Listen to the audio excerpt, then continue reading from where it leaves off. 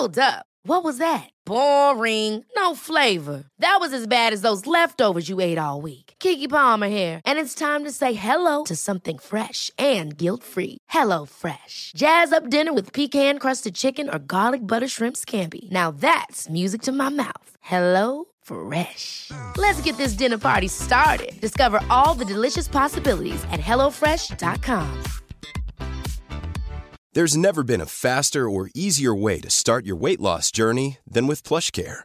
PlushCare accepts most insurance plans and gives you online access to board-certified physicians who can prescribe FDA-approved weight loss medications like Wegovy and Zepbound for those who qualify.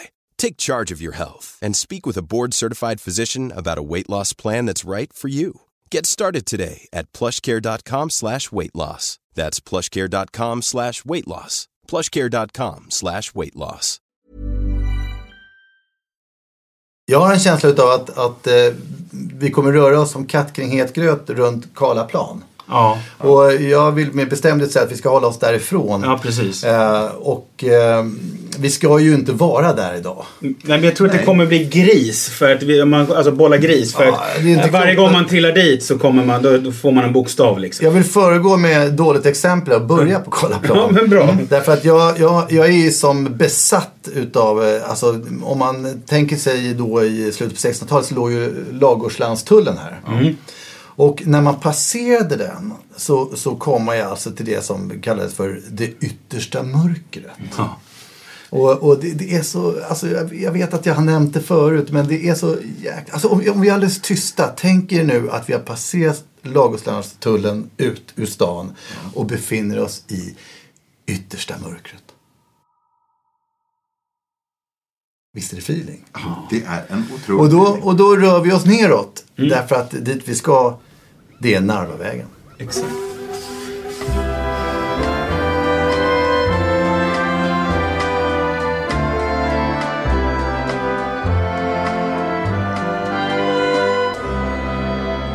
Ja, hjärtligt välkomna till det här avsnittet av Våra drömmars stad som ska handla om Narvavägen och inte om Karlaplan.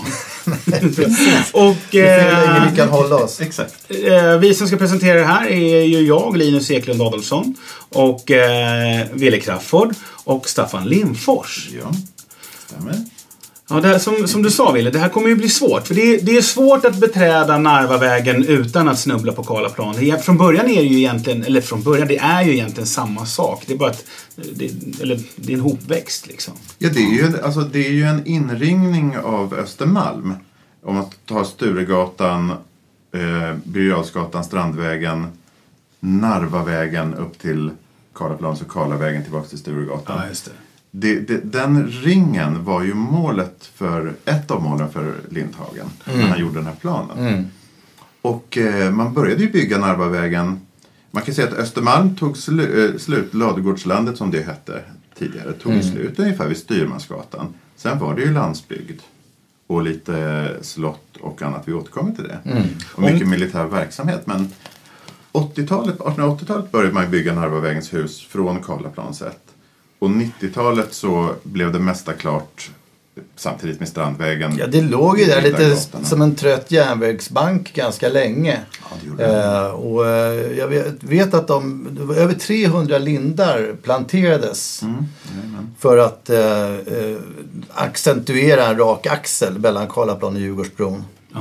Och som kuriosa kan man ju nämna att en anledning till de här själva idén om breda gator, alltså de här enorma avenyerna, lär ha varit för att man hade haft så mycket problem i Frankrike med revolutioner och elände, så att man tänkte att ju bredare gator desto större chans för kavalleri att slå ner upplopp. Det är en rätt tråkig anledning, men det blir ju ett fint resultat. Det är ju en social form av brandgator liksom. Precis. Men det är lite roligt just med Narvavägen och förlåt, nu är vi där igen, Karlaplan. Men så, förebilden var ju just som man tittar på Paris, på Place d'Etoile och på Champs-Élysées och sådana saker. Och i storslagenhet kanske både Karlaplan men framförallt Narvavägen faller lite kort i en jämförelse. Framförallt Narvavägen. Champs-Élysées har ju en tendens att så här försvinna bort i fjärran. Det gör ju aldrig Narvavägen riktigt. Nej. Det finns ingen triumfbåge fågel på slutet. Det är någon liten örn som gömmer sig någonstans bortom och men nog så vacker ja precis, flygaren. Ja. Men det är, å andra sidan är det ju inte det hållet man ska gå. Man ska ju gå ifrån Karlaplan och ner mot Djurgårdsbron. Och där har ju då får man väldigt vacker avslutning. Ja, där precis. Blir det triumfiskt. Narvavägen är ju alltså döpt i samma linje då som Torstenssonsgatan och egentligen säkert Karlaplan också. Alltså det är någon form av nationalistisk anda som råder. Och det har militär koppling och även till någon slags stormaktstid. Det kan inte nöjas med nationalromantisk i alla fall. Ja, men, alltså det finns men visst förvisso nationalistisk. Vinst i Narva alltså. Ja, det är klart. 1700 blankt vinst i Narva i november. Och vi har ju ingen Poltava-gata. Den saken är ju klar. Nej, det är sant. Narva var ju mer, om vi går tillbaka faktiskt till slaget vid Narva, det kan vi ju lika gärna göra. 1700 som sagt i november så var ju, då var ju Karl XII, han var ju inte mer än 18 bast. Nej. Och hastigt och lustigt så fann han sig i krig. Han hade väl ganska nyligen lämnat Sverige. Och var då övermodig. Så att det som hände när han kom fram till Narva var ju belägrat utav ryssar. Och armén kommer fram och de är ju alltså 10-falt färre än ryssarna. Siffror som pekar mot 8000 mot 80 000 existerar. Men mer rimligt är väl att anta att det kanske var 8000 mot 40 000. Vilket ju, det är ju inte illa pinkat det heller. Det är skitsamma i det sammanhanget. Ja, men det som händer är att de svenska karolinerna kommer fram och då borde väl det brukliga vara att man så att säga radar upp sig, vilar, slår läger och inväntar en lämplig tidpunkt för fight. Och det var väl antagligen det ryssarna tänkte sig, men Karl XII han tyckte annorlunda. Han sa så här, nu kör vi direkt. Och det, Kivsmäll, det kan mycket väl ha varit det. Därför att men alla liksom, hans människor runt omkring sa ju det att befälhavarna att det här går ju inte. Soldaterna är för trötta. Nej, skit i det, så. Med Guds hjälp så dundrar vi på. Och det gick ju i slutändan väl. Och Karl XII var i allra högsta grad väldigt inbegripen i striden. Så att det berättas att han förlorade en stövel bland annat och red runt barfota och häst efter häst sjönk ju ner under honom. Så att det finns en bevingad sägning när han på sin tredje häst så kommer en förlupen kanonkula studsandes som sliter bort huvudet på den hästen som Karl XII sitter på. Var på hästen sjunker ner, Karl XII kliver av och ber att få en ny häst, en ny värja. Och säger som att det tycks mig som att fienden vill pröva mitt ridande idag.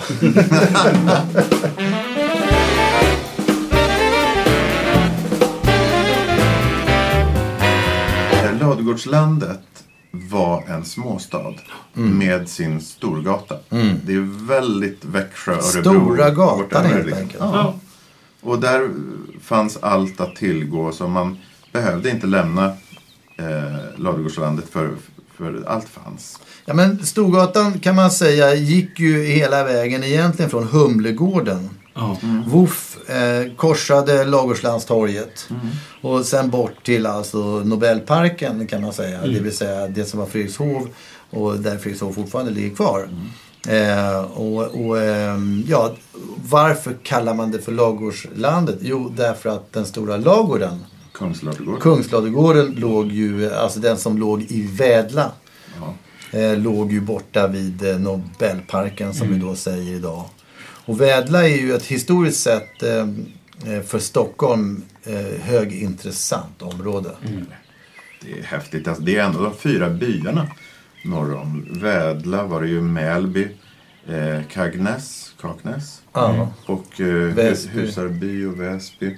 Husarby det är ju mera Ropsten, men sen så Kaknäs då närmar vi oss och så Mälby var ju där borgen ligger på Gärdet nu.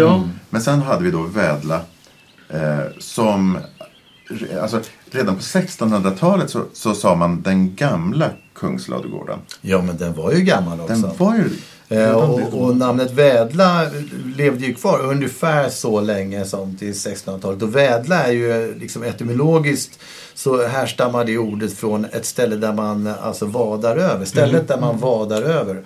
Och där kan vi bara titta på hur geografin har ändrats genom åren. Och man anser att det har varit ett sund. Alltså mellan Djurgårdsbrunn och bort till Lindarängen. Ja, just det. Så att om man föreställer sig att vattnet gick upp där vid Sjöhistoriska museet någonting, så det är inte alldeles omöjligt att över Gärdet och bort till Lindarängen. Ja, Gärdet flackar ju ner där i den. Ja, precis. Och så att jag tycker vi köper det resonemanget att det var ett vadställe där. Man får inte glömma heller slaget vid Vädla. Slaget vid Vädla kan du mycket om.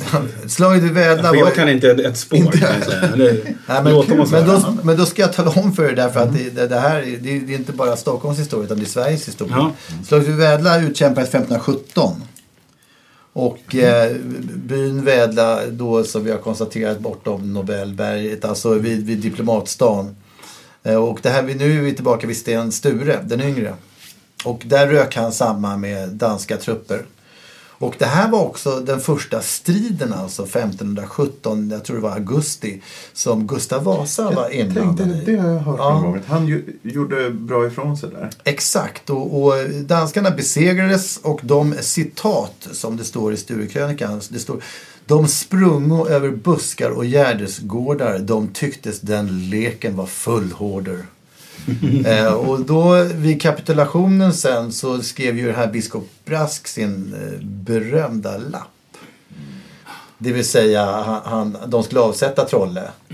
Och biskop Brask skrev att det här är jag med på, fast jag vill det inte egentligen. Liksom. Det här till är nöd och tvungen, som han uttryckte det. Han var tvungen att tillstå då att biskop Trolle skulle avsättas. Ja, och sen när Christian Tyrann kom tillbaka med full kraft och det blev blodbadet och alltihopa, så överlevde Brask för att han hade varit så där lite lurig. Jag vet inte riktigt vad vi ska säga om Brask. Ja, ord som vindflöjel, kappvändare och så vidare. Men det är jävligt lätt att sitta och vara stursk över att folk ska vara liksom morska och modiga när man har liksom danskens svärd över halsen. Verkligen, men vi ska ändå skänka en tanke åt när danskarna slogs tillbaka där vid Vädla 1517, därför att det kan mycket väl ha påverkat vårt rikes fortsatta motstånd mot denna otäcka dansk. Och jag tänker ofta på Ladugårdslands Gärde, eller Ladugårdslandet då, som en militär bastion. Ja, men absolut. Alltså, med tanke på att Stockholm måste försvaras. Så det hände någonting. Vi hoppar 200 år här, eller 300 år. Så kom ju Karl XIV Johan hit. Och där började det ju byggas. Alltså, han var ju en hög officer i franska armén. Och han var till och med ambassadör eller någonting i Washington, tror jag. Men han visste att föra sig militärt, så att han byggde ju fantastiskt mycket. Ja, han var ju general, gubevars. Ja, verkligen. Så att, alltså, vad blir det då? Öster om Styrmansgatan, som vi har varit inne på lite grann. Alla de här områdena fick ju Göta livgarde och Svea livgarde. Ja. Redan i början 1818 byggdes Grev Magnegatan på gamla foton, daguerreotypier från 1850-talet, så ser man de här 3 kasernerna nerför Grev Magnegatan ner mot vattnet. Ja, i det sammanhanget kan man ju nämna en liten rolig grej. Det är ju också härifrån vi har fått ett av de svenskaste uttrycken vi har. Det var nämligen, här var nämligen också förlagt första intendenturkåren, armén. Men alla, alltså manskapet låg ju inte på kaserner, utan de låg ju ute i tält ute på Gärdet, det som idag är Gärdet, som var ett stort övningsfält och en förläggningsplats. Och när de var ute och manövrerade och övade och tränade där, så väntade man ju naturligtvis på att det skulle komma ifrån koket en vagn då med mat och det skulle bli lite rast i allting i övandet och sådana saker. Och förhoppningsvis kanske man också fick en liten kaffekopp. Och de var ju märkta i botten. Första intendenturkåren armén. FIKA. Fika. Det är för jävla.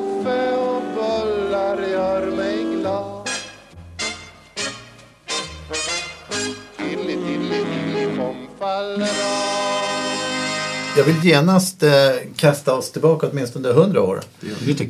Till det underbara 1700-talet. Ja, man vill dit.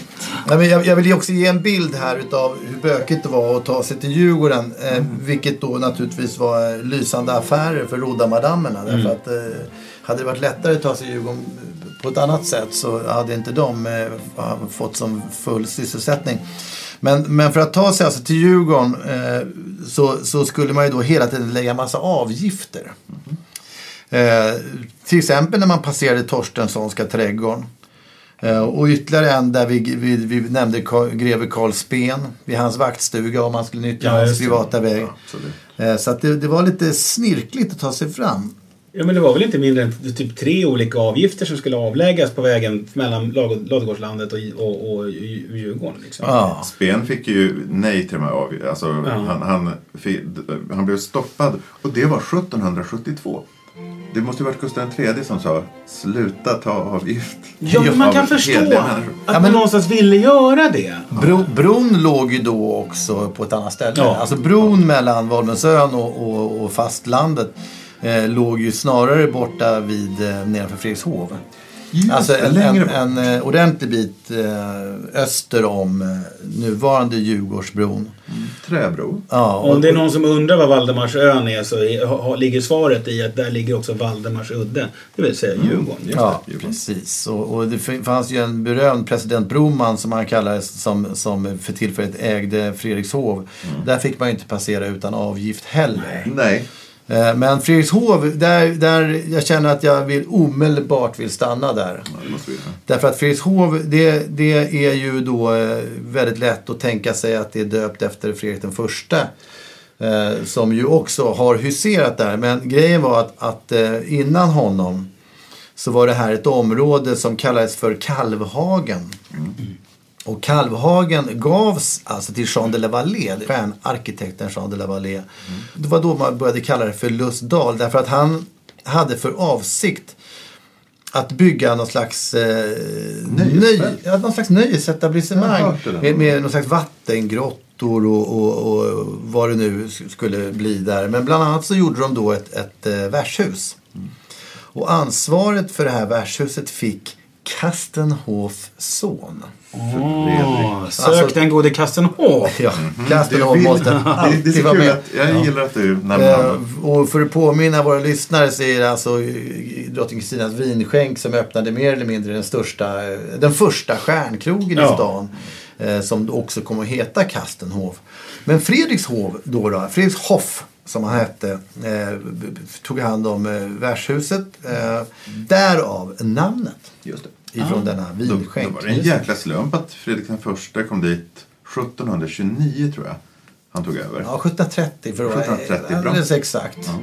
Och sen så fick han ju dit sin Hedvig Taube till slut. Först var han ju där själv och husera. Men han fick dit sin älskarinna och de byggde väl en ny huvudbyggnad tror jag. Med en annan stjärnarkitekt, Carl Håleman. Ja, och den låg, om vi tänker Fredrikshovsgatan går ju upp mot Linnégatan nu. Den måste ha legat med huvudbyggnaden över Fredrikshovsgatan så att säga. Jag får inte ihop det annars. Nej, men de byggde ju vidare sen. Jag vet att Lovisa Ulrika byggde på det där ytterligare. Med både på längden och med 2 paviljonger. Så att det här var ju en ganska storslagen anläggning som då naturligtvis också även hade sin egen bro. Det som kallas för Fredrikshovsbron. Och det finns en rätt rolig historia om Fredrikshovsbron som har med Fredrik den första att göra. Ja, det kan du berätta mer om kanske, Staffan. Nej, det var ju 5 år innan han dog och han hade blivit gammal och trött. Och gjorde en felbedömning eller någon i hans sällskap så att säga. Så att de rasade väl alltså igenom bron. Ja, men han dundrade ju över där med massa vagnar och skulle bege sig till Djurgården under pompa och ståt. Och sen så bara, det här var ju en träbro, det var kabrak sa det liksom. Så brast bron. Och hela liksom gänget dundrade ju ner i det här dyga, inte speciellt rena vattnet. Nej. Man reparerade den bron som höll fram till 1820-talet. Sen så byggde de en järnbro samma år som Strindberg föddes, 1849. Ja. Precis. Men sen började vi närma oss Stockholmsutställningen och då var det dags för den bron som vi ser idag. Ja, och den som byggdes 49, den vetter ju alltså mot Fredrikshov. Alltså den går inte lika mycket vänster från Djurgården som nuvarande gör, utan mera höger. Och vi är inne på Narvavägen här. Och det är den enda gata som går fel på hela Östermalm. Ja. Så att när man går den och tycker att den är rätt, då korsar alla gator så här lite på sniskan. Fyllaaktigt. Ja, det känns som Broadway i New York. Liksom. Ja, det gör det.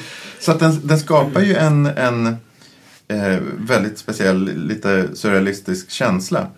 Den fuckar upp skiten. Den fuckar upp allting alltså. Men det var ju som sagt, för den skulle linjera med andra grejer enligt Lindhagensplanen och så vidare. Och så skulle man ha den här liksom boulevarden, avenyn som gick ner där. Och så skulle den sluta i den här fina bron. Alla de här är ju modellerade. De är ju nästan direkt rippade ifrån förlagor i Paris. Inte minst faktiskt bron. Som är liksom om du besöker vad heter den då? Austerlitzbron. Den är väldigt lik, fast kanske så är då Djurgårdsbron något mindre. Ja, men allt är något smula. Nej, men de gjorde vad de kunde med Bergsunds mekaniska verkstad. Ja, precis. För där tillverkades den och var klar 5 dagar, må ni tro, innan utställningen startade då 97. Så att de lyckades ju få ihop det. Och jag tycker att den är jävligt läcker, om jag ska vara helt uppriktig. Det är den. Ja, men den är fin och de har ju, alltså om man går dit så ser man de här 4 kolonnerna runt bron. Ja. På dem så står det ju statyer. Och varje staty där föreställer en fornnordisk gud. Så att vi har liksom Heimdall som blåser i jallarhornet. Och vi har Frigg. Det är Odens hustru som håller en stav. Och sen så är det Freja, va? Ja, och Njord har jag väl för mig. Nej, Tor. Tor kanske det var. Det är Freja med någon slags falk och Tor viftande sin du tänker på isbrytaren, du? Hammare. Njord. Ja, nej, Njord. Ja, Njord var ju... en gud. Ja, en gud. Och en isbrytare. Och en isbrytare, precis.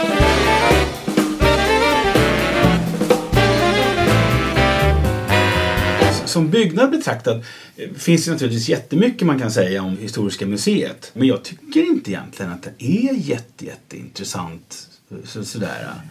Men de tar ju upp en väldigt stor del av Narvavägen och även Historiska museet har ju en historia. Ja, exakt. Och den går vi, om vi går tillbaka till när man började samla på sig historiska saker.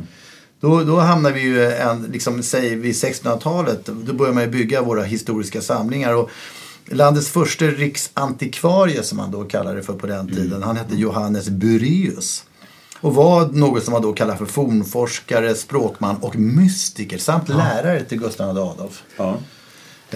Och han reste ju runt i hela landet och samlade på sig fornfynd och la liksom grunden till det vi faktiskt kallar för Historiska museet idag. Sen en sorts Linné liksom. Ja, inom... och Johan den fast tredje... i liksom såna här artefakter och liksom reliker och grejer. Ja, och redan Johan den tredje var ju numismatiker. Ja, visst. Och Erik den 14 och drottning Kristina, hon sålde ju mynt ur sin samling, tror jag, under resan ner till Rom, som någon underhuggare fick köpa upp efter henne. Dagen efter kom någon svensk officer och sa: du, de där mynten som Kristina sålde till er tar vi och köper tillbaka, va? Ja, det var så pass. Det var härligt för henne. Så hon kunde liksom både skriva checken och slippa lösa in. Ja, som jag hörde för mig. Ja, men det var ju bra. Men Nationalmuseum figurerade ju som historiskt museum ett tag. Man klumpade ihop konst och historia. Och sen så Nordiska museet var väl också en lokal för detta. Och det var först på 20-talet som man började kasta ögonen på de här gamla kasernerna. Alltså gamla stallen som upptog då det här kvarteret Krubban och de områdena. Och då satte, alltså vem är det som har ritat i museet? Det kommer jag fan inte ihåg nu. Gud. 43 stod ju museet klart. Ja. Och då hade det... Bengt Romare tror jag. Bengt var en utav dem i alla fall. Det var 2. Men och då hade de också sin första utställning. Kungliga numismatiska, eller alltså myntkabinettet låg ju där tills de byggde eget mitt mot slottet, Slottsbacken. Men så att det var ju stort och det innefattade mycket. Och, men de hade ju också de fantastiskt stora, även med våra mått mätt väl, kasernerna som byggdes 1818 då med adress Storgatan. Precis. Mot Grev Magni. Så att det fanns ju en del. Men tänk att det fortfarande räcker till då. Än idag. Ja, det är lite märkligt. Och där finns ju också faktiskt någonting som är världsunikt. Det är ju guldrummet som har en enorm ansamling av just av guld. Och det är inte bara guld som är värdemetall. Men det första, alltså Historiska museets samlingars första diarieförda, alltså nummer 1 är ju Elisabeth relikvariet som finns i guldrummet. Och det är liksom det har en gång varit som en skål eller 2 skålar. Vilken Elisabeth är det här? Elisabeth av Thüringen. Och det är hennes huvud ska ha legat i det här. Det var själva reliken. Bara det i sig är ganska nasty liksom. Vem är Elisabeth av Thüringen? Ett helgon. Jag tänkte vi är hon ens svensk? Nej, hon är inte svensk. Hon är tysk. Okay. Det är det som är intressant där. Det är ett tyskt helgon. Då är det så att de här grejerna kom ju till Sverige just som krigsbyten under 1600-talet. Men hade vi inte haft de här 30-åriga kriget och stormaktstiden och sådana här saker, så hade våra museer idag varit ganska tomma, tror jag. Ja, eller så hade de innehållit något annat. Vi är ju som besatta utav guld och smaragder liksom. Kanske inte är det finaste. Nej. En del av Historiska museet är ju då gamla Västra stallet. Och det kan ju äga nog så stort historiskt intresse eftersom det var en del utav en anläggning som då på sin tid var alltså den näst största byggnaden i hela stan. Just det var det. Och det här hade ju militär karaktär. Alltså det var ju plats för 200 hästar här. Det är ett stort stall. Men alltså vi repade ju faktiskt där, du och jag, Staffan, med rockband på det glada 80-talet. Och då repade vi ett dagis som kallades för Spiltan. Så att man hör ju att här är det hästar i faggorna. Exakt.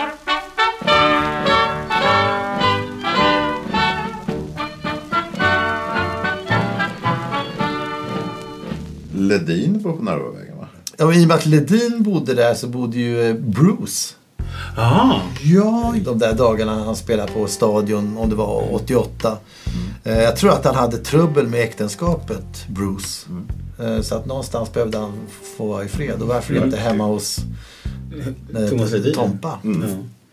Det är så. Bruce ville leva just nu. Ja.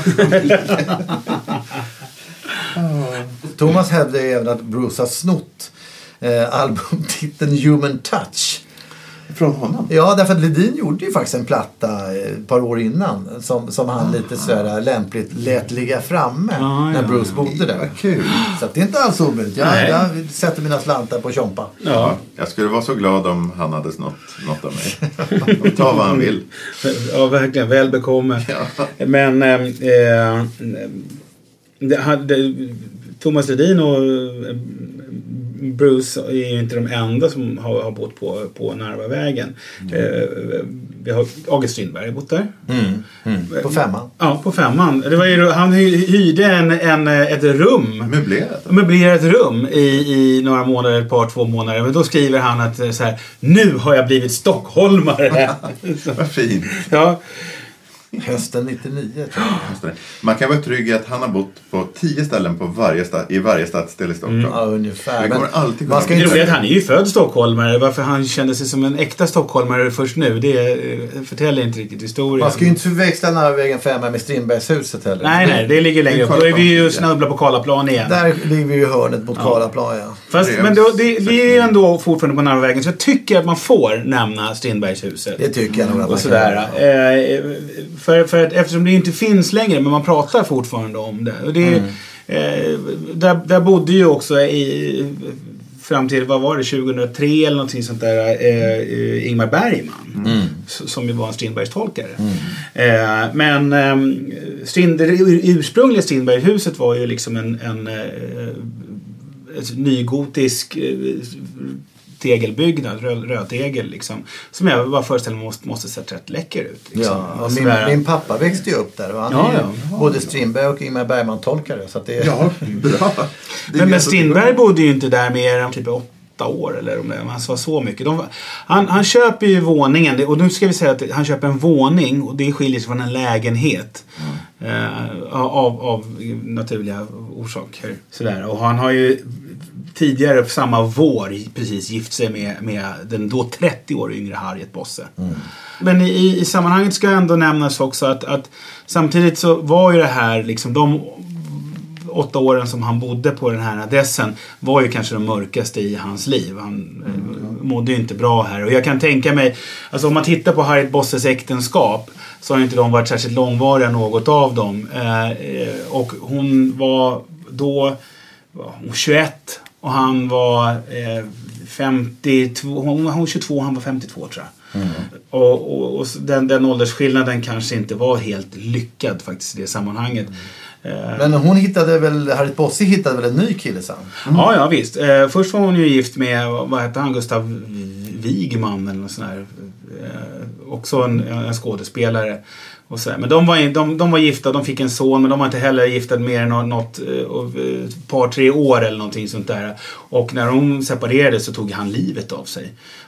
Och sen så träffade hon ju den drasuten och häradsbetäckaren Edvin Adolfsson. Din farfar. Min farfar. Och gifte sig med honom. Men de var inte heller gifta mer än ett par 5 år eller något sånt där. En handfull år. Sen skilde de sig, så gifte hon sig aldrig mer. Flyttade till Norge. Men det får mig osökt att tänka på min favoritadress på Narvavägen. Och det är Narvavägen 8. Jag älskar det huset. Det ligger då norr om Oscarskyrkan, eller om det är väster om. Och det vill säga närmare Karlaplan. Och är det här stora, lite spöklika huset som påminner en del om Dakota Building i New York. Och som är ritat då av Fritiof Ekman. Han har ritat bland annat Diplomat på Strandvägen. Ja, han blev väldigt missförstådd. Ja, men han verkar vara en otroligt skön lirare, den här Fritiof Ekman. Därför att han var ju då även konstnär. Och gjorde akvareller och kan hända att det gjorde husen lite extra utsmyckade med torn och balkonger och balkongburspråk och extra vindsvåningar och sådär som byggde han gärna på. Och han var ju mycket nöjd med att han var släkt med Gottlieb Iversson som är en känd möbelsnickare från 1700-talet. Som gjorde... Han skrev väl någonting om det? Ja, han rotade i sin egen släkt och hittade väl den kopplingen och var nöjd med det. För den här Gottlieb Iversson är känd för att bland annat ha gjort någon sekretär åt Gustav III som är magnifik. Men vid sidan av höll han även på med snusproduktion. Coolt. För han hade rötter upp i Hudiksvall. Och där tillverkade de snus för glatta livet. Och snusfabrikören hette Edvard Frisk. Fredrik Ekman gifte sig med dottern till snusfabrikören Elisabeth Frisk. Helt sjukt. Och det finns också, hör häpna, en annan Elisabeth Frisk från Hudiksvall som är skådespelerska. Troligtvis en brorsdotter till den här snusfabrikörens dotter. Och den här andra Elisabeth Frisk, hon gjorde en roll i filmen Säg det i toner. Alltså Jules Sylvain. Musikalen. Just det. Som regisserades av ingen mindre än den ohängde drasuten och herresbetäckaren Edvin Adolfsson. Det är helt fantastiskt. Och Julius Jansson. Ja. Som är ju liksom bara det namnet. Han heter ju naturligtvis Julius Jansson från början. Men tyckte att hans nom du guerre, Jansson, var lite bättre. Med Z också. Jansson. Ja, det är starkt.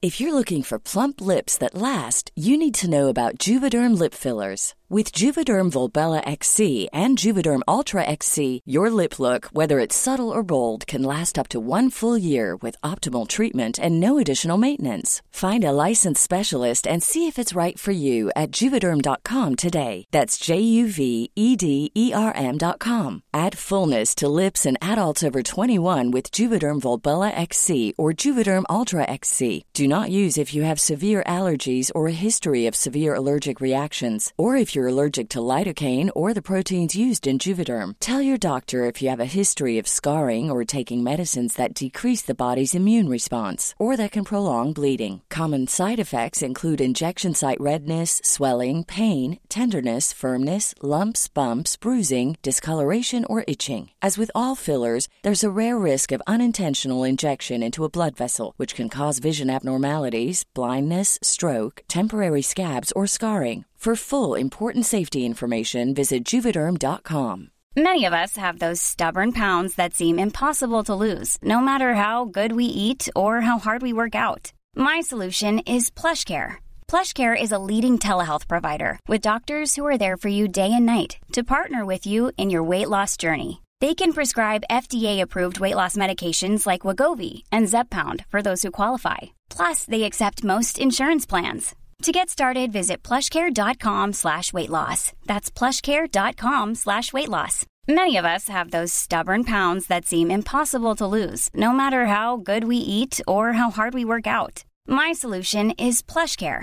PlushCare is a leading telehealth provider with doctors who are there for you day and night to partner with you in your weight loss journey. They can prescribe FDA-approved weight loss medications like Wegovy and Zepbound for those who qualify. Plus, they accept most insurance plans. To get started, visit plushcare.com/weightloss. That's plushcare.com/weightloss.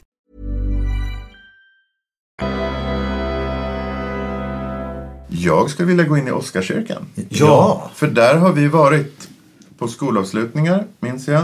Och sen så jag var med och spelade in en video med just det där. Ja, vi gjorde interiören på Hubba. Jag satt och lyssnade på den med min dotter igår och nu går hon och nynnar på den. Ja, det kanske inte är det bästa att titta på. Vad vet jag? Ja, jag tycker det är stort. Men videon spelades faktiskt in där. Du har helt rätt, Staffan. Och även om de yttre visuella kyrkobilderna var då Johanneskyrkan, så interiören Oscarskyrkan, det stämmer. De var där. Och då fick jag ju liksom en skön känsla av Oscarskyrkan. Och jag menar, skolavslutningen, det var så stämningsfullt så att man sprack och sa i denna ljuva sommartid. Så att, men är kyrkan fin? Den är lite trött. Vad tycker du? Nej, jag tycker ni har fel. Gustav Hermansson, menar nygotik. Ja. Men nygotik som överhuvudtaget har florerat ganska mycket i området. Ja. Vi pratade om Strindberghuset som också var nygotik. Ja, men man kan väl också säga att Oscarskyrkan, naturligtvis efter Oscar den andra. ja, absolut. Jag tror att de byggde den, alltså de i varje fall namngav den i samband med Oscar den andres 25-årsjubileum som regent. Ja, 97 var det också. Ja, 97. Allt hände 97. Ja, men det får man preppa för den här fantastiska utställningen. Ja. Men det skulle ju vara klart. Men 1903 var det klart. Men då var det nämligen så att då hade ju Mr. Boberg som ritade alla hus på Stockholmsutställningen. Han hade ju liksom häcklat den här Gustav Hermansson för att du är efter din tid. Du är sen. Han hade gjort hus i Sundsvall och varit väldigt poppis där, Hermansson. Skulle han göra Oscarskyrkan och så säger Boberg att du är en usling. Ja, en själv. Ja, en själv liksom. Ja. Och sen så finns det en tendens till att det kan ha varit så att Hermansson på något sätt drog det längsta strået på slutet. För att i samband med att han hade sagt det, man ska inte vara för dum mot andra för att då kan man ju själv trampa i en potta. Ja, så att i samma andetag han hade skällt ut Hermansson så fick han inte göra sitt jättekonstiga stora Nobelhus i Nobelparken. Nej, just det.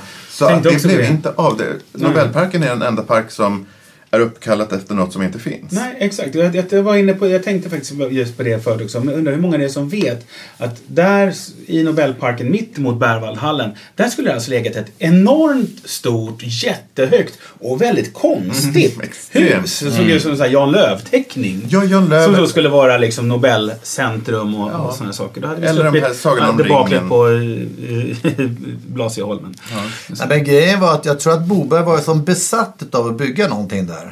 Därför att var det inte någon slags Nobelcenter som vi kanske kan aktuellt kalla det för, så var han ju liksom några år tidigare ute med att försöka bygga någon slags residens för Gustav VI.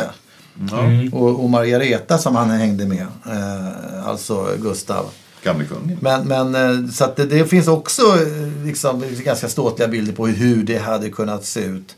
Men kvar ligger ändå en liten borg i Nobelparken. Nämligen det här Skogsinstitutet. Exakt. Och det är ju från 1700-talet alltså. Så att där i den här parken så finns alla träd utom fjällbjörk. Och ett litet skogsinstitut. Vad falskt!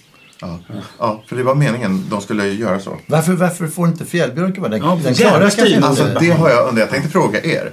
Ja, jag tror helt enkelt att jag tror faktiskt att du är inne på helt rätt spår, Wille. Det hade inte blivit någon de borde ha något så här inverterat växthus i form av ett kylskåp. Ja, precis. Vinterträdgård i det sanna namn.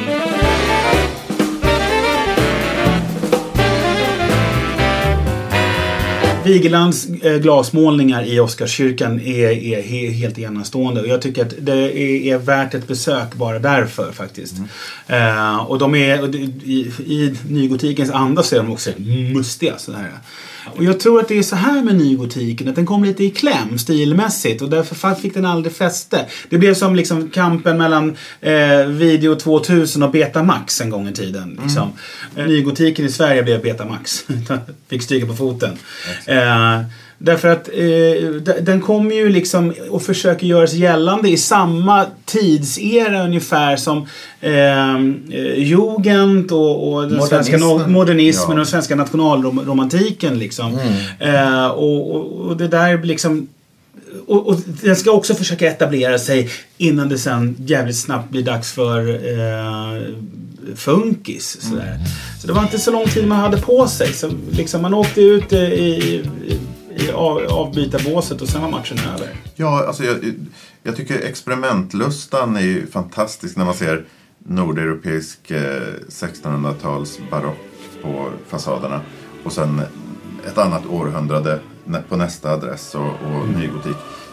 Alltså, jag ser bara ett enda stort mod och glädje. På Narvavägen har du förresten också, där har man ju ett spektakulärt exempel på just jugend, stilren jugend. Som finns en del på Östermalm, men som i övrigt kanske inte slog så hårt i Sverige därför att den liksom färgades in av en massa annat. Men det är ju Bokanderska husen.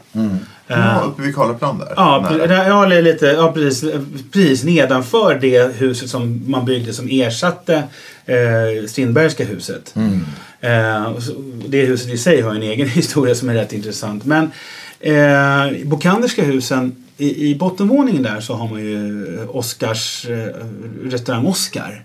Jag vet få ställen i Stockholm åtminstone som så omedelbart och totalt förflyttar en till ett Paris där typ Hemingway precis har stoppat sin pipa och rest sig upp och knallat iväg, svept sin pastiss och tagit sin stickning under armen liksom. Ja, det är jätteläckert. Men man kan gå in och titta på deras interiör i 360 grader 3D på deras hemsida. Så det är rätt ballt faktiskt. Det kan jag rekommendera. Bistro Oscar eller vad fasen det heter. Men det där hittar man, det är inte så svårt. Det där Bokanderska, det är ju ett gigantiskt hus. Och det är inte det enda Bokanderska huset i Stockholm, utan det finns ju ett vid Stureplan. Ja. Det finns ett vid Floragatan. Och så finns det där. Vem var Bokander? Han var nog en framgångsrik affärsman som inte ville göra så mycket väsen av sig, tror jag. Men han lät ju bygga, om det är samma Bokander som gjorde på Floragatan, så är det ett fantastiskt originellt hus med nymodigheter som badrum och sånt var ju först med på 1870-talet. Men vad hände i Bokhanderska huset? Jo, det var där en Nordea-chef för en ganska kort tid sedan fick en lägenhet. Just det. På 260 kvadratmeter. Eller något sånt. Just det. Men det ska ju sägas att det var en representationslägenhet. Så exakt. Det är mycket ruffel och båg i området. Jag vet att det var någon spion som också åkte fast någon gång på 40-talet som ofta hade sina möten, som det sades i alla fall, i en telefonkiosk på Narvavägen. Och lustigt nog så är Narvavägen utifrån, alltså proportionerligt sett, en av de mest morddrabbade gatorna i svenska deckare. Oj! Alltså Trenter och Jan Mårtensson och de här har ju gärna rört sig på de långa skuggornas allé. Det är en bred gata. Narvavägen har sin beskärda del av pestkyrkogårdar. Ja! Alltså där historiska ungefär ligger nu. Där nuvarande Linnégatan dundrar ner från Styrmansgatan. Där låg det på Tilleus karta. Ja, där är en stor, alltså jag vet inte om man ska kalla det för begravningsplats, skulle säga en avstjälpningsplats. Därför att när man började inse vad man hade att göra med i med den här pesten, så var det ju väldigt kärvt för de som tog hand om liken. Ofta var det ju så att man kom ju till stadsdelar där det var helt tyst. Vi har ju haft pest tidigare i det här landet, men alltså sedan 1300-talet. Och jag vet att på 1600-talet så var det illa. Men som det blev från 1710 och framåt. Helt sjukt. Man vet ju ganska exakt hur pesten kom till Sverige på 1710-talet. Därför att det var någon båt från Estland, va? Eller, som la till, och det var någon som mådde dåligt och... alltså doktorerna hade ju inte riktigt koll på denna farsot som liksom la till, utan det dröjde alldeles för länge innan man hann så att säga häva och sätta folk i karantän och så vidare. Men då, alltså rodderskorna som rodde folk in till kajen från den här båten förde ju naturligtvis då med sig smittan. Exakt.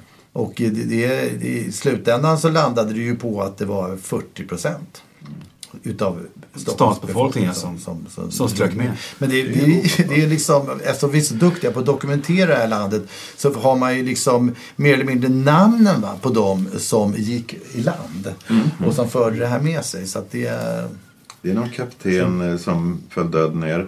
Han skulle in och käka på ett värdshus, kom från Estland. Ja, men precis. Erstavikskrogen tror jag det var. Ja, det var det.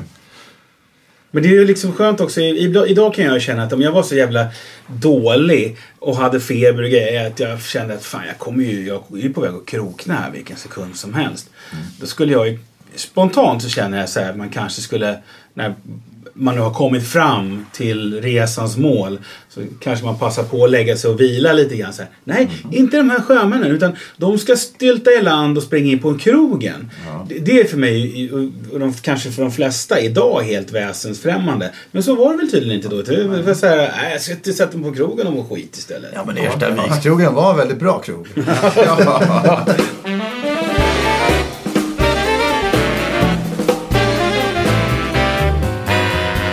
Och sen har vi Bromska palatsen. Ja, det var lustigt då, precis vad jag skulle säga. För att alltså, man förflyttar sig ner mot vattnet.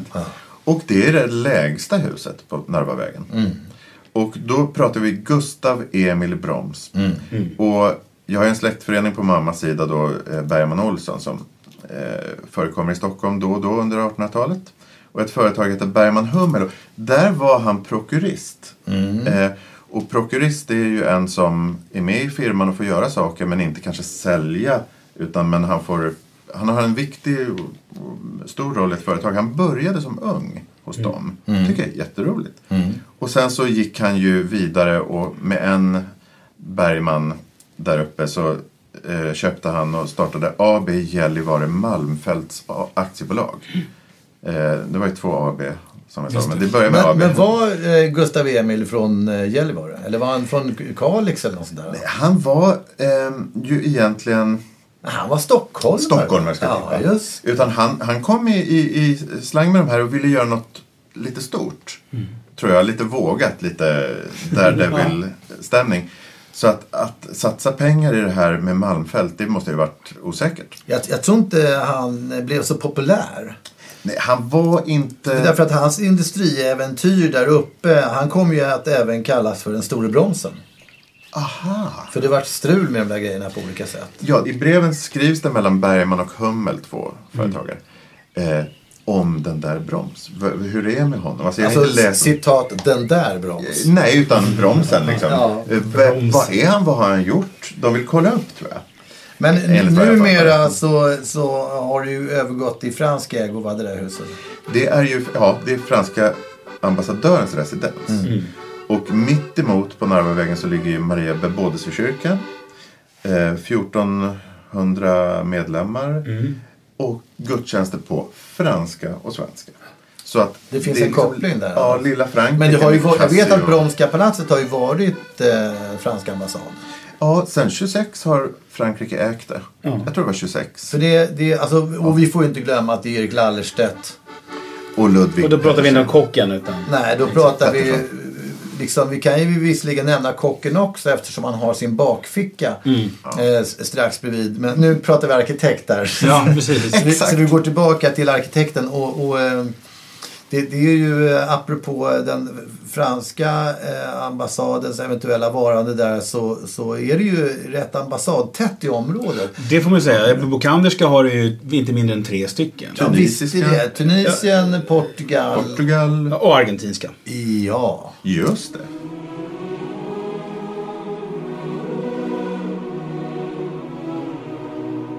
Vedbäraren. Kvarteret Vedbäraren. Det kan jag säga. För då vet ni inte vad det är. Det är Karlaplanen. Ja. För att där fanns det ju bara alltså på mitten på 1800-talet fanns ju bara det där tullhuset. Och så fanns det en timmerman i adresskalendern. En tullare och en timmerman är skrivna där. That's it. Och kvarteret Vedbäraren heter Timmerman. Det är underbart. Men därifrån så hände det väldigt organiserade och kul saker. Och det är ju att det gick en omnibus. Ja. Jag har en polett hemma som jag lyckas köpa på auktion. Det står Ladugårdslandet på en oval. Vi måste bara upprepa här vad omnibus är för någonting. Därför att varje gång jag hör ordet omnibus, då tänker jag snarare på liksom, Michael J. Fox och Tillbaks till framtiden. Man ser någonting flygande. Här kommer omnibussen. Liksom, det känns så. Det känns så. Men omnibussen var ju egentligen vår allra första kollektivtrafik. Ja, det var det.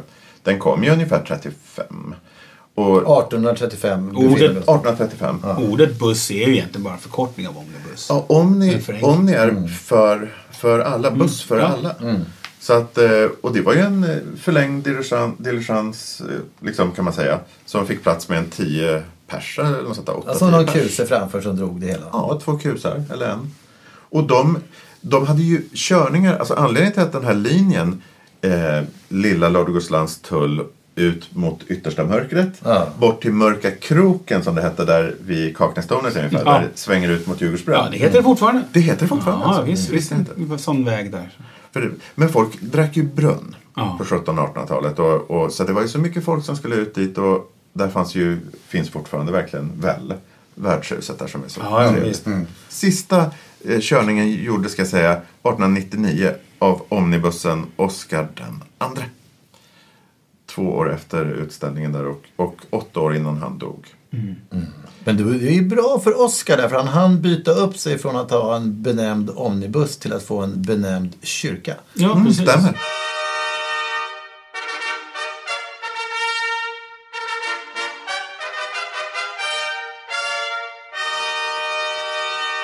Det finns en bild när Narvavägen just är anlagd. Och det är inte speciellt många hus byggda på den. Den är bred och det är väldigt sådär desert-aktigt. Och det är sådana här rullande buskar som är i USA. Ja, just det. Tumbleweed. Ja, tumbleweed. Och då så är ju vissa hus under rivning fortfarande. Och vissa berg måste sprängas bort, som man ju gjorde. Hela Östermalm är ju bortsprängt i princip. Och då ser jag ett hus som håller på att rivas. Och så tänkte jag, det står snett och vint. Det står inte liksom... Jag fick inte ihop det när jag såg den bilden. Och blev galen. Ja, hur många våningar var det? 3 tror jag. Alltså, jag älskar de där gamla 2-3-våningshusen som Stockholm var så fyllt av. Ja, och så Ladugårdslandstilen, troligen inte så gammalt hus. Utan det var nog byggt, ganska illa byggt som det var. De du tänker på, Wille, de är lite äldre. Men de här var ju väldigt illa byggda. Man byggde ju, det var ju bönhasar alltså, som byggde, det är fuskfolk.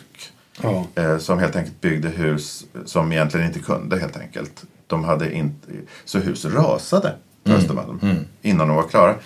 Men just den här bilden, så ser det här huset rivs. Och då så tittar jag på gamla kartor och säger, vänta nu. Och så ser den här Gumshornsgatan. Inte den som är där idag. Nej. Utan den här måste ha börjat strax söder om den.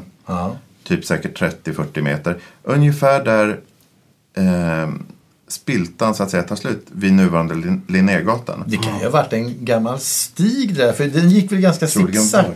Ja, det var ju helt enkelt en gammal kostig troligen. Som hade blivit en grusväg. Jag undrar om inte det kan ha varit värdshuset Gumshornet. Det kan ha varit det, eller legat i det huset. Jag tänkte precis på det. Det är ju en rysare i så fall. Därför att Gumshornsgatan, när vi ändå är där, va, det är ju döpt efter värdshuset Gumshornet. Och ett gumshorn kan vi bara lite enkelt berätta att det är ju helt enkelt ett horn på en, vad säger man, gumse, va? Ja.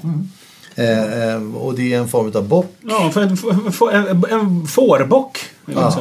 Och gumshornet är ju nämnt i vanlig ordning i Bellmans Fredmans epistlar och fanns sålunda alltså redan på 1700-talet. Och då var det ju som du säger att det var ju bondland med småkåkar och skjul och de här 2 max 3-våningshusen. Man hade även ett beslag på Roddamadammerna som man kallar för Gumshorn. Nämligen det man höll sig fast vid när det gungade på för mycket. Men sen revs ju då alla hus i det området så sent som 1930 för den Stockholmsutställning som var då. För man skulle demonstrera den här underbara stilen funkis. Och det där har ju blivit ett av Östermalms absolut mest populäraste områden. Det är så läckert där. Ja, lustigt nog en polare som precis ska flytta dit. Och jag var väldigt nyfiken på om man skulle flytta in i den här mycket berömda ateljévåningen. För det i då på Gumshornsgatan så finns det en utav dem då lite mer ståtligare våningarna som är en gammal ateljévåning. Där hon, textildamen Astrid Sampe. Hon var ju chef på NK i typ hur länge som helst. Och hon har även gjort vissa textilier som med såna här funkis, trekantiga mönster och sånt som vi kan njuta av än idag. Ordning är frihet. Det var hennes paroll. Och sen, i övrigt har det bott, Ola Ullsten bodde i de där områdena och Kalle Zäta och Birgitta Andersson. Och då säger jag spårväg. Och vet ni vilken spårväg som gick på spårvagn som gick på, vilket nummer som gick på Narvavägen? Icke, men jag har en känsla att vi snart ska få veta det. Ja! Och alltså spårvagnarna lades ju ner 1967 i Stockholm. Och spårvagn nummer 2, den gick upp till Karlaplan. Fullständigt elegant och rundade denna. Ja. Och gick ner igen och så gick den Strandvägen bort. Så att den gjorde en rundning. Och sen hade vi buss 52 som ju gick lite andra gator. Storgatan, Styrmansgatan och så vidare, rätt nära. Buss 32 gick Banergatan, Narvavägen, Karlavägen och Sturegatan, mycket elegant. Så vilka spårvagn? Det var ju bara 2an som gick Narvavägen, va? Ja, det var bara 2an. Men som den gick Narvavägen. Så att det tog inte mer än en minut så var den tillbaka. Ja, jag kommer ihåg. Det gjorde Narvavägen ordentligt. Alltså. Both sides. Ja. Men där går ju idag bland annat linje 4, stamlinjen. Som ju är helt makalöst lång. Alltså, om man åker den därifrån och till sin slutstation, då har man ju åkt i en hästsko i princip runt hela stan. Från det yttersta mörkret till det andra yttersta mörkret på Södermalm. Absolut. Jag tycker nog vi kan ta någon tripp bort till yttersta mörkret. Jag är lite sugen på det. Ja, vi får gå på Oscars och äta ståndsmässigt. Ja, men utav mina då ska vi säga favoritkrogar på Narvavägen. Om jag då väljer mellan denna Oscar eller varför inte Cassie. Ja, jag gör det. Ja, eller Crane Garden. Det är inte så dumt det heller. Det är en Kina-kör. Det måste ju vara världens ödsligaste Kina-krog. Jag har aldrig sett en chef där. Men förmodligen lever de ju på att folk köper för avhämtning. Men det kan ha varit mer folk där. Det kan ha varit mer folk där när biografen Narva låg. Ja. Precis i det hörnet. Alltså på Narvavägen 7. Där har det även varit en teater som heter Alléteatern. Som på 50-talet hade vad man skulle kalla för lättsam underhållning. Med gamla klassiska skådisar som Sven Lindberg och Yvonne Lundbard, Sivrud, Torsten Liljekrona som ju var Malin i Melker i Saltkråkan. Och där har faktiskt jag varit och sjungit låten till Nicke Nyfiken. För nu finns det ett sånt där, det finns en dubbstudio där som heter Eurotroll. Ja. Men precis mitt emot så hittar vi ju Eriks bakficka. Och banne mig om det inte är dit vi ska ta oss nu. Jag tycker det. Inte minst därför att jag har aldrig varit där. Han har samma namn som Erik Lallerstedt, arkitekten. Och huruvida de är släkt, det tycker jag vi lämnar som en cliffhanger till kommande program. Men... ja, vi tackar för idag helt enkelt. Ja, det gör vi. Och vi tackar alla som har lyssnat. Och vi tackar Narvavägen för att du bjöd på så mycket sköna grejer. Ja. Och besök oss på Instagram, Facebook.